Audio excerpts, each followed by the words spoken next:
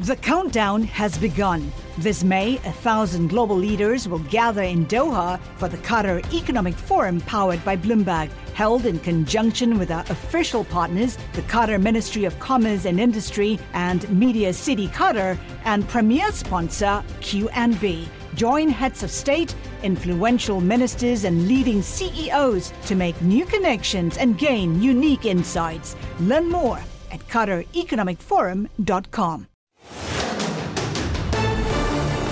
This is Bloomberg Law with June Grasso from Bloomberg Radio. Hot dogs! Let's go for hot dogs, folks! The sounds of baseball, not only the national pastime and a more than $10 billion industry, but also the only sport in the country that's exempt from the antitrust laws. And now some minor league teams are asking the Supreme Court to eliminate baseball's antitrust exemption. Why? As they put it in one brief, enough already. Joining me is antitrust expert Harry First, a professor at NYU Law School. Harry, tell us how baseball got this antitrust exemption. Well, this is one of the most reviled exemptions from the point of view of antitrust lawyers, unless they represent baseball companies or teams or leagues. And even the courts don't like it. So it came about originally because of a decision in 1922 by the Supreme Court called Federal Baseball. And this was an opinion written by Justice Holmes, Oliver Wendell Holmes, distinguished jurist. And it was an effort to actually push out some competing leagues. And Holmes said that, the antitrust laws don't cover this. Baseball is neither commerce nor interstate commerce. It's just sport, and it just takes place locally. So even though players even then traveled from state to state and there was a lot of money involved, perhaps Justice Holmes, as the Boston Brahmin, disdained baseball. It's sort of like us now, raised with a certain kind of entertainment, reviewing video games. What is that? And is there so much money involved? Are you serious? So maybe that was Holmes' reaction. I don't know. But in any event, that was a decision. Antitrust laws didn't apply. So that's 1922. The Supreme Court reaffirmed that decision in a case called Toulson in 1953 involving New York Yankees. My memory is correct. And the court said even though the decision was sort of dubious when made, it's now precedent. And all aspects of that decision had been undermined, even in the intervening period.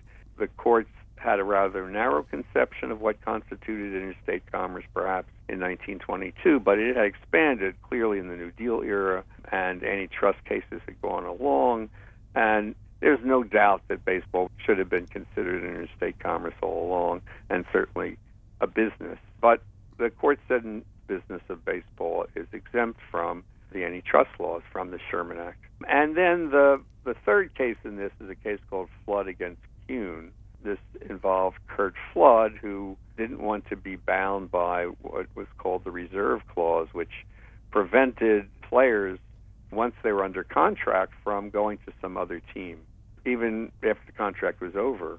And this was an opinion written by Justice Blackmun. This goes beyond sort of antitrust law.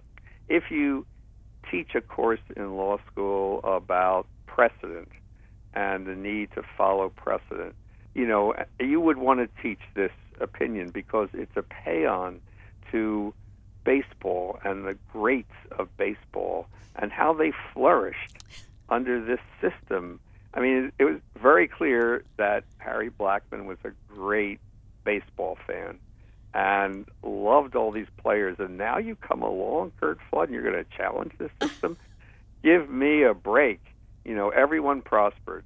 So on the basis of the doctrine of stare decisis, let the decision stand, the Supreme Court refused to overrule Toulson and federal baseball behind it, saying, no, we've had this exemption, this decision too long. No matter what we think of it legally, we're bound. Now, there's no one who will stand up for this, as I said, except people who represent baseball teams. Now, there is one final little bit of a change, which is Congress passed a law in 1998 called the Curt-Flood Act, which took out of the exemption, put back into antitrust, any contracts involving the employment of Major League Baseball players at the Major League level.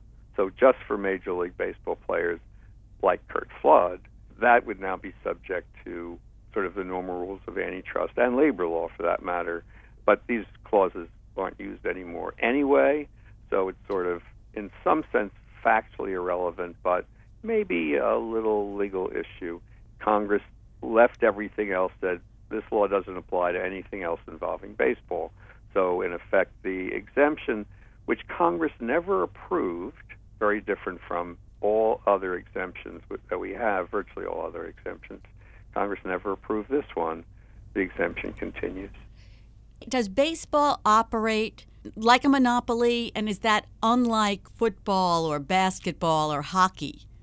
So we could argue whether football and hockey and all of those operate like monopolies. Separate argument. At least they are all subject to the antitrust laws. So all sports, professional, the NCAA, college sports, all sports have been subject to the antitrust laws in the court. Sport after sport will say, baseball is its own thing, you're covered.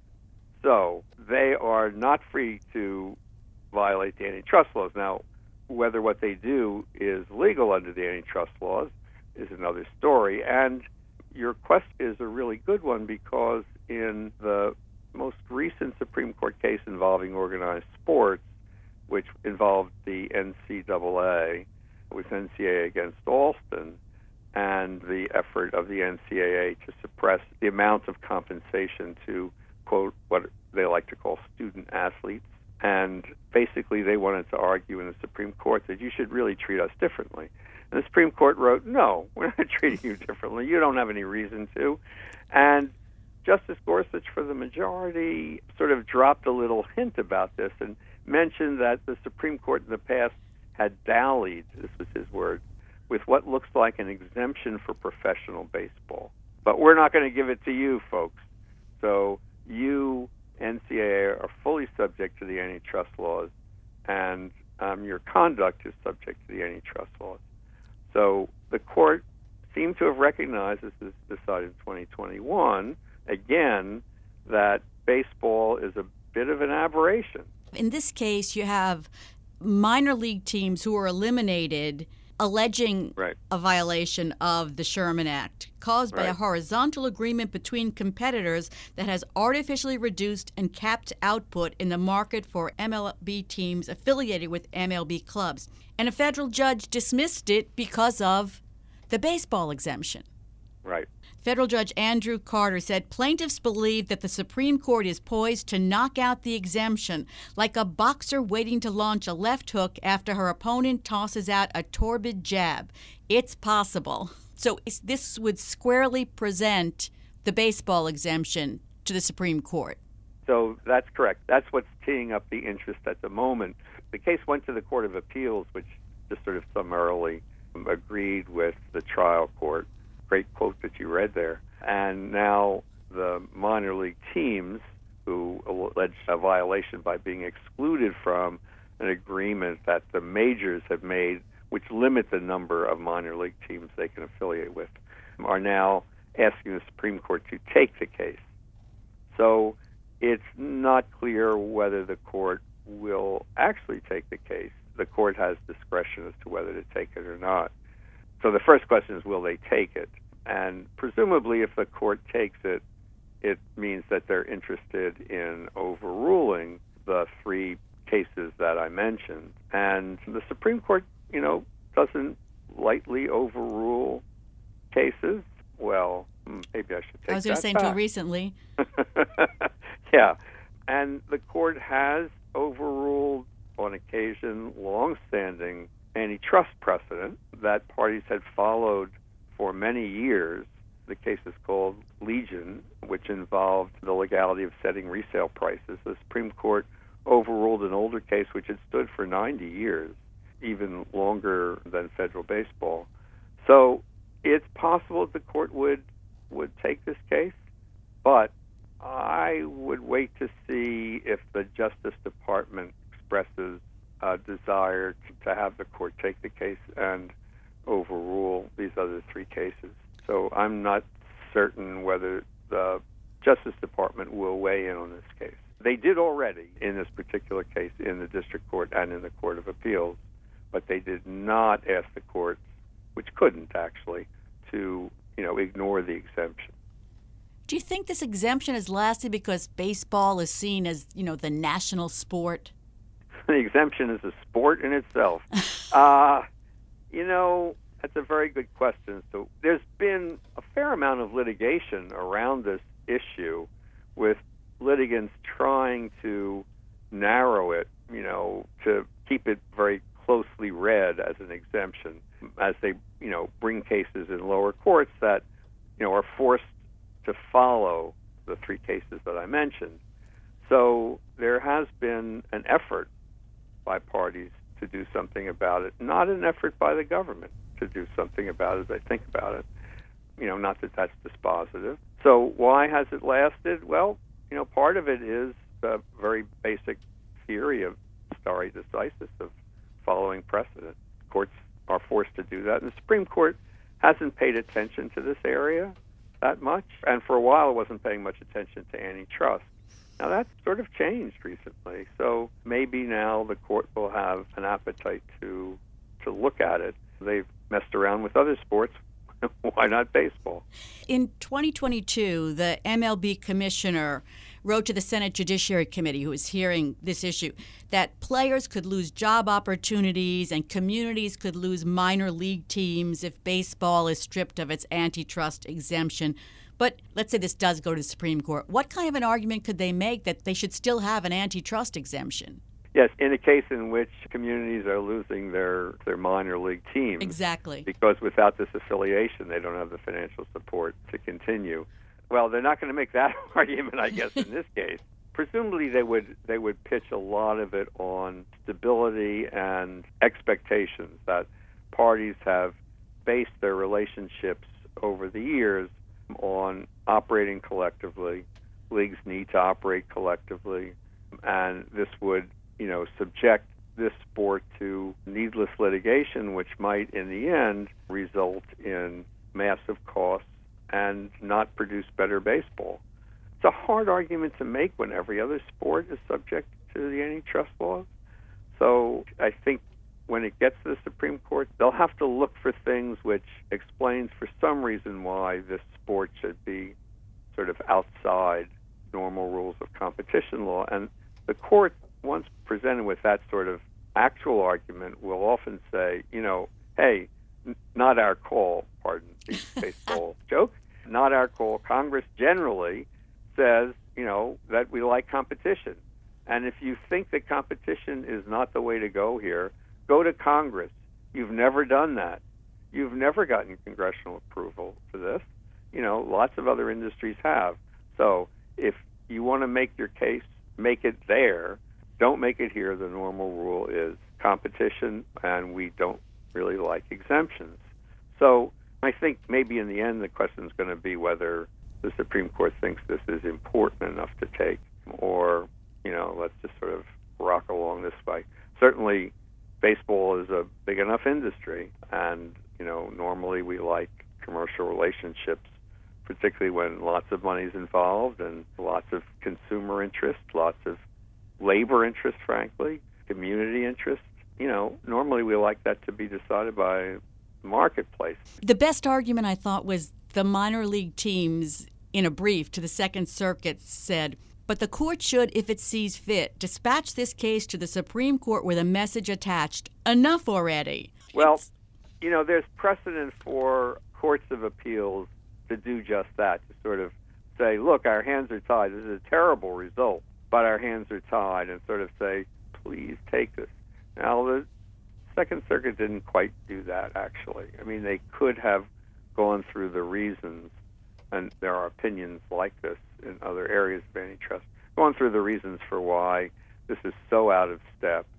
Commentators who've written about this, there are books on this, uniformly condemned it, and why they say it would only help fans and everybody, except maybe the owners of these franchises. But owners of sports franchises seem to be doing pretty darn well, even when the antitrust laws apply.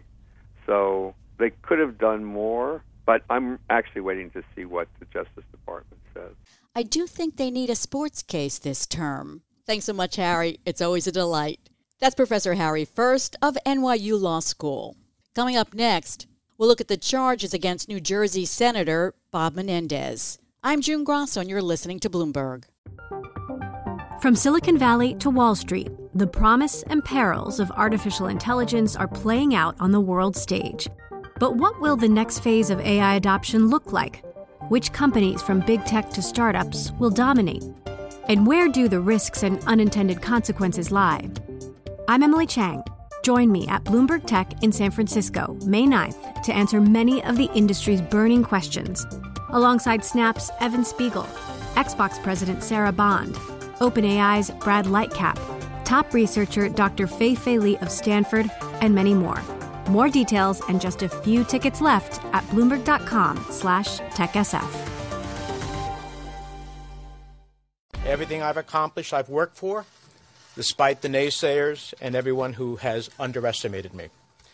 I recognize this will be the biggest fight yet, but as I have stated throughout this whole process, I firmly believe that when all the facts are presented, not only will I be exonerated, but I still will be the New Jersey's senior senator. New Jersey Senator Bob Menendez told the public he was not guilty of bribery and corruption charges and entered a not guilty plea in court today. The Democratic senator has faced corruption charges before, his last trial ending with a deadlocked jury in 2017. But this time it appears different, and his fellow Democratic senators are calling on him to resign, including New Jersey Senator Cory Booker, who said the indictment showed shocking allegations of corruption and specific, disturbing details of wrongdoing. The Office of the Manhattan U.S. Attorney, Damian Williams, brought the charges. The indictment alleges that through that relationship, the senator and his wife accepted hundreds of thousands of dollars of bribes in exchange for Senator Menendez using his power and influence to protect and to enrich those businessmen and to benefit the government of Egypt. And there were pictures of some of the evidence seized from Menendez's home. The gold bars worth more than $100,000, nearly $500,000 in cash stuffed in envelopes and hidden in clothes and closets, and the Mercedes convertible. Joining me is former federal prosecutor Jennifer Rogers, a lecturer in law at Columbia Law School. The allegations against Menendez were stunning to many people. So tell us about them. Well, he's charged in 3 counts of bribery. They basically used the same facts to charge it using 3 different statutes, kind of a belt and suspenders approach. But it's effectively that he did favors, official acts in his role as senator and as chair of the Foreign Relations Committee for these 3 businessmen who then paid him for those favors in cash and gold bars and a Mercedes convertible and some other stuff. The $100,000 in gold bars sort of stands out because who has gold bars? And add to that his Google search for how much is 1 kilo of gold worth. Do you think the prosecutors frame this in a way to bring out the dramatic in it? Well, there's always a little bit of flair for the drama, I think. Jackets stuffed with cash, too, has a sort of flair that looks good in the photos, too. But, really, prosecutors have to prove 3 things. They have to prove that something of value was given, and that's the point of saying this cash was found, the gold bars, the car. They have to prove that official acts by the public official were promised or given, and then they have to prove the quid pro quo, the connection between the 2 things. So, prosecutors have to prove all 3 of those things, so they're going to be careful to make sure to do that. But I think, they just took advantage of the fact that this is really a textbook bribery case. You so clearly have all three of those things, and it's just so obvious. I mean, who keeps that kind of cash around? Who keeps it in that way, not in a safe, but stuffed in jackets and things? So I just think it was so photogenic, I guess, if you will, just such a kind of textbook quintessential bribery case that it makes it easy to be a little bit dramatic with it. Tell me what you think of Menendez's explanation for the nearly $500,000 in cash he had in the house. For 30 years, I have withdrawn thousands of dollars in cash from my personal savings account, which I have kept for emergencies and because of the history of my family facing confiscation in Cuba. Now, this may seem old-fashioned, but these were monies drawn from my personal savings account based on the income that I have lawfully derived over those 30 years.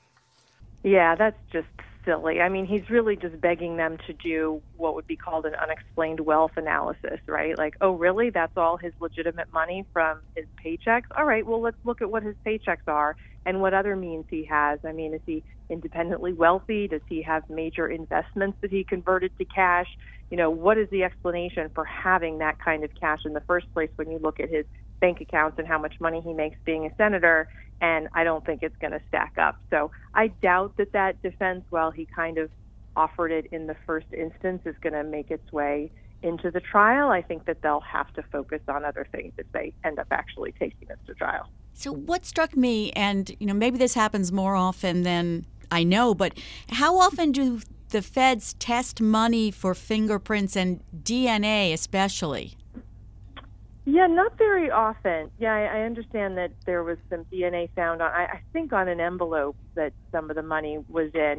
It's not a great conductor of fingerprints. Metal and other surfaces are much better. But you really do want to try, if you can, to establish the connection between the bribes and the people who were giving the bribes. So in this case, it makes sense to test if you think you can get something like fingerprints. And it worked. They were able to establish a link between that particular bunch of money and one of the businessmen who was one of the bribers and co-defendants. So it worked for them. Is the toughest part of this case for the prosecution to prove the quid pro quo? I think actually in this case, that often is the toughest. I think in this case, because they have such a wealth of evidence with the text that they recovered, that they, I think, did a wiretap on, that really sets out the scheme and the back and forth. So I think the most challenging thing in this case is actually proving the official acts, that the things that Menendez did and promised to do for the bribers, his co-defendants, were actually technically official acts, because over the years, the last 10 or so years, the Supreme Court really has narrowed what that means to be an official act.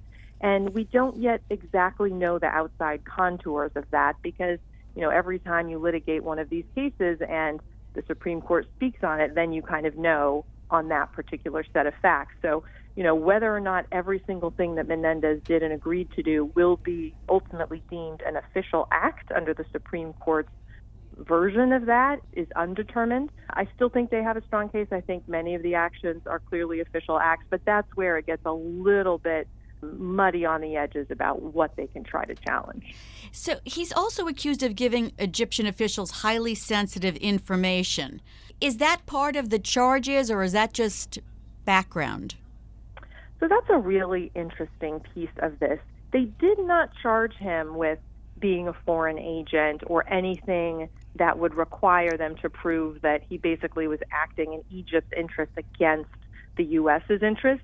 It is a piece of evidence in the bribery case because it's one of the things that he did for them, right? One of the things that he gave them was this information, and they bribed him for it. They gave him money or, whatever the case may be in that particular instance. They gave him a bribe for that information. So it does come in, it's part of the bribery case, but it's not charged separately in terms of like a foreign agent charge or anything like that. And I think prosecutors were very smart about that, because charging that kind of case leads to all sorts of complications with classified information, makes discovery more complicated, makes the trial more complicated. They charged it just lean and mean, just the bribery, very strong, unclassified, easy to do discovery, easy to do the trial if it comes to that. So I think that was a wise strategic decision.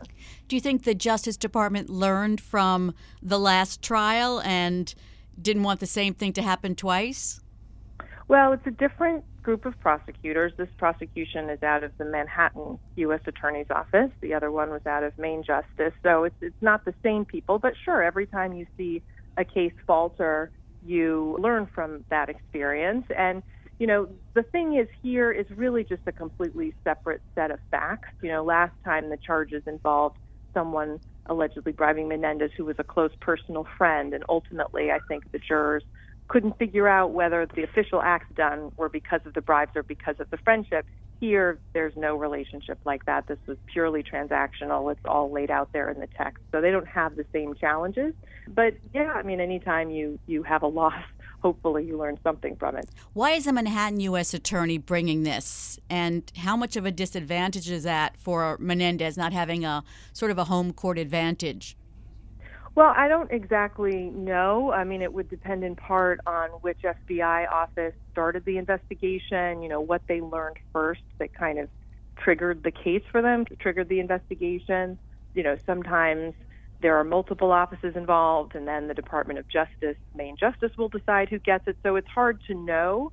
They obviously will have to have some ties to Manhattan, or else they wouldn't have venue. But it's not exactly clear. And I think he probably would prefer to be in New Jersey because, those are his constituents. But, at the end of the day, everybody knows Bob Menendez. I don't know that he would get a better jury in New Jersey than he'll get in Manhattan. It's still, if you want to think about it politically, it's still a very blue area. I guess if he's a Democratic senator, you may think that helps him. Now, I'm not exactly sure why it ended up there, but listen, that's my old shop, and so I'm biased, but I think they're the best prosecutors anywhere. So I think it's a good thing that it did. Coming up next, I'll continue this conversation with Jennifer Rogers, and we'll talk about what possible defenses Menendez may have. I'm June Grosso, and you're listening to Bloomberg. The countdown has begun. From May 14th to 16th, 1,000 global leaders will gather in Doha for the Qatar Economic Forum powered by Bloomberg. Join heads of state, influential ministers, and leading CEOs to make new connections, gain unique insights, and uncover valuable opportunities in one of the world's most rapidly rising regions. Request your invite for this exclusive event at QatarEconomicForum.com. I've been talking to former federal prosecutor Jennifer Rogers about the federal charges against New Jersey Senator Bob Menendez. Jennifer, just explain in a little more depth what happened during that 2017 trial. Yeah, so there were a few things that happened. First of all, as I said, there's been this kind of 10-year period where the Supreme Court has been changing the law effectively in these public corruption cases. And so prosecutors really have been at a disadvantage in terms of figuring out what to charge, how to ask for jury instructions, and then crossing their fingers that it wouldn't get all undone by the next public corruption case that went up to the Supreme Court. So some of that is kind of the uncertainty. But they charged two kinds of bribes in that case. And this basically is the relationship between Senator Menendez and his close personal friend, an ophthalmologist from Florida, Dr. Melgen. And, they charged two kinds of bribes. They charged campaign donations, and the challenge with campaign donations, if you charge them and they're reported properly and so on, is you have to prove an explicit quid pro quo, explicit, like I'm giving you these campaign donations in exchange for the following official acts, right, which is virtually impossible to actually get. So they had trouble with that one. They didn't have that proof at trial. And then they charged a set of bribes that were in the form of trips, basically, trips where Dr. Melgen and Senator Menendez went together on the private jet to the fancy homes, sometimes overseas, et cetera. And those are deemed gifts to Menendez, right? He didn't pay his friend Dr. Melgen back for the expenses associated with those trips. But the problem with that theory is that I think a lot of the jurors thought, well, how do we know that that's not because of the friendship? If you had a really wealthy friend, maybe that friend would spring for you to go on vacation with him or her, right? So they had trouble saying that the things that Senator Menendez did for Dr. Melgen, and there were things.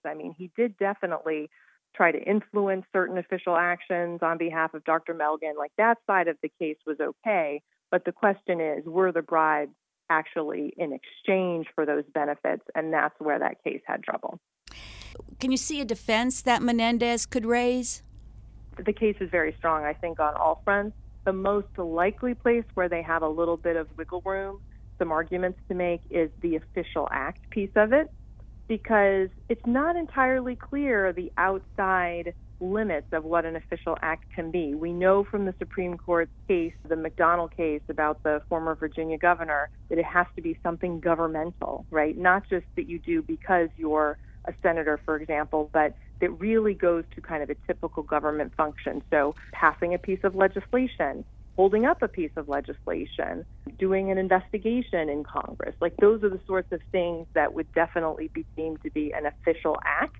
But it's not 100% clear that other things, so just using your influence, would necessarily clear that bar. So they've charged him with, or they've mentioned in the indictment, that he tried to influence prosecutors in New Jersey about cases that his co-defendants were interested in.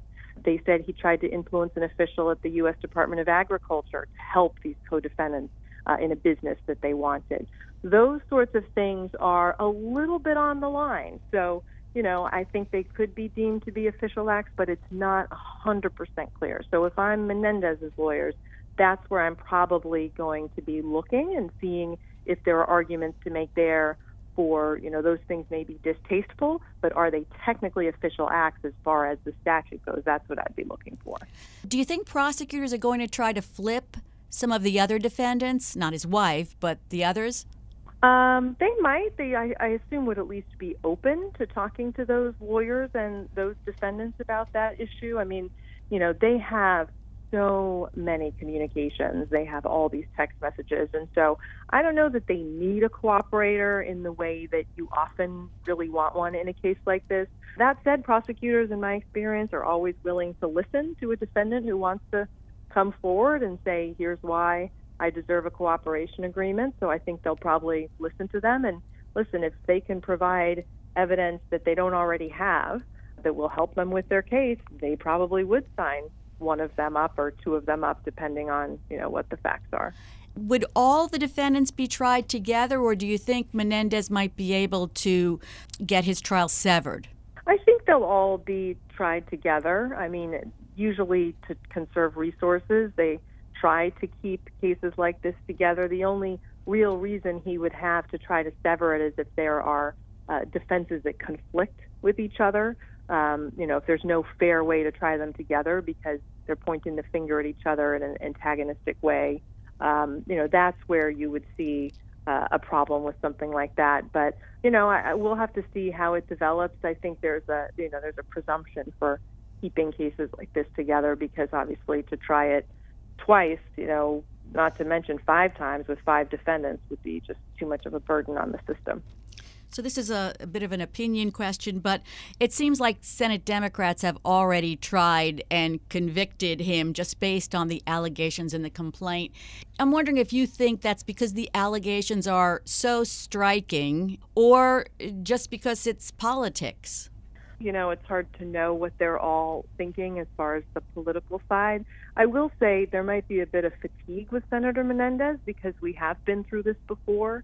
And even though he ended up with a hung jury and not being convicted, there were clear ethical violations there, the Senate found. So, here we go again, right on the heels of the determination that he wouldn't be retried on that case. He's, meeting up with these people and starting a similar scheme all over again.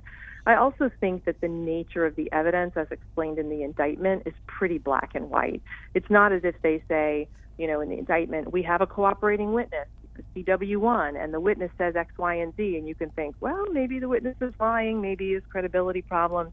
They have these communications. They are what they are, black and white. There will be transcripts. So, I think those things together probably suggest to these politicians that there's not a lot of opportunity to wiggle out of this.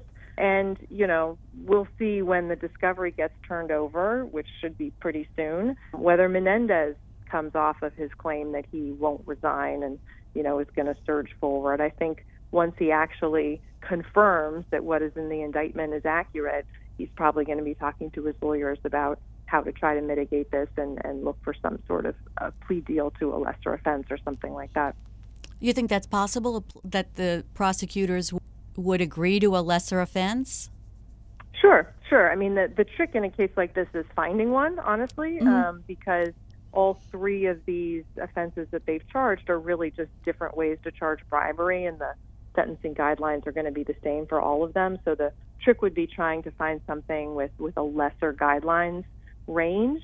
But yeah, prosecutors are always looking to save resources by pleading things out. And, when you have a public corruption case with a corrupt politician who is still in office, prosecutors have an interest in getting that person out of office. So if he comes in and says, listen, I'd like to take a plea, they're like, great, that, wraps up our case. We don't have to do a long period of pretrial and then go to trial. And if it includes a deal that he'll resign, all the better. He's out sooner than he would otherwise be. So I'm sure prosecutors would be willing to think about that. The question is, what can they find that would be agreeable to both sides for him to plead to? Do you think that any deal would have to include jail time? I don't know. Yeah, I don't know where prosecutors would come out on that. On the one hand, he's on the older side. Is he a recidivist? I guess actually he is a recidivist because we had the other case and then this one on the heels of it. But if he's removed from office, the opportunity for this sort of thing will be obviously significantly lessened. So I'm not sure whether they would insist on something with jail time. I mean, prosecutors never get to decide the sentence anyway. Even if you agree on a range, it's ultimately up to the judge. So, I certainly could see them picking a range that is low enough that a judge might decide, ultimately to just give probation. But they know the case much better, obviously, than we all do from the outside. So, yeah, I'm not sure how they would view the conduct and decide, what they think is the appropriate sentence. What's interesting is several people told Politico that after Friday's indictment, Menendez seemed emboldened almost. And I saw he was being questioned by reporters yesterday as he was running through the Senate halls, and he said, because I'm innocent, what's wrong with you guys? But maybe when he sees the evidence... Yeah, I mean, his knee-jerk reaction may have been, I beat you before, I can beat you again, forget about it. But, in the cold, sober light of day, when they have the evidence, when he's sitting down with his lawyers, and when they explain to him the differences between this case and the prior case, I suspect he won't have so much bravado, at least in private. Who knows what he'll continue to maintain in public. He's kind of on the ropes politically, right, with all of these colleagues of his calling for his resignation. So maybe he feels like that's the face he has to put on to fight that battle in this moment. But, behind the scenes, I'm sure he'll be more thoughtful about this case. It's always great to have you on, Jennifer, and to get your insights. That's former federal prosecutor Jennifer Rogers, a lecturer in law at Columbia Law School.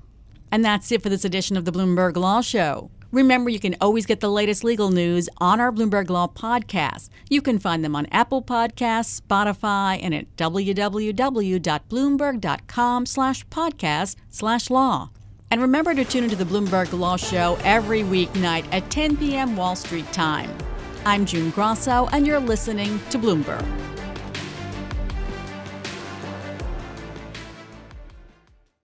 The countdown has begun. This May, 1,000 global leaders will gather in Doha for the Qatar Economic Forum powered by Bloomberg, held in conjunction with our official partners, the Qatar Ministry of Commerce and Industry and Media City Qatar, and premier sponsor QNB. Join heads of state, influential ministers, and leading CEOs to make new connections and gain unique insights. Learn more at QatarEconomicForum.com.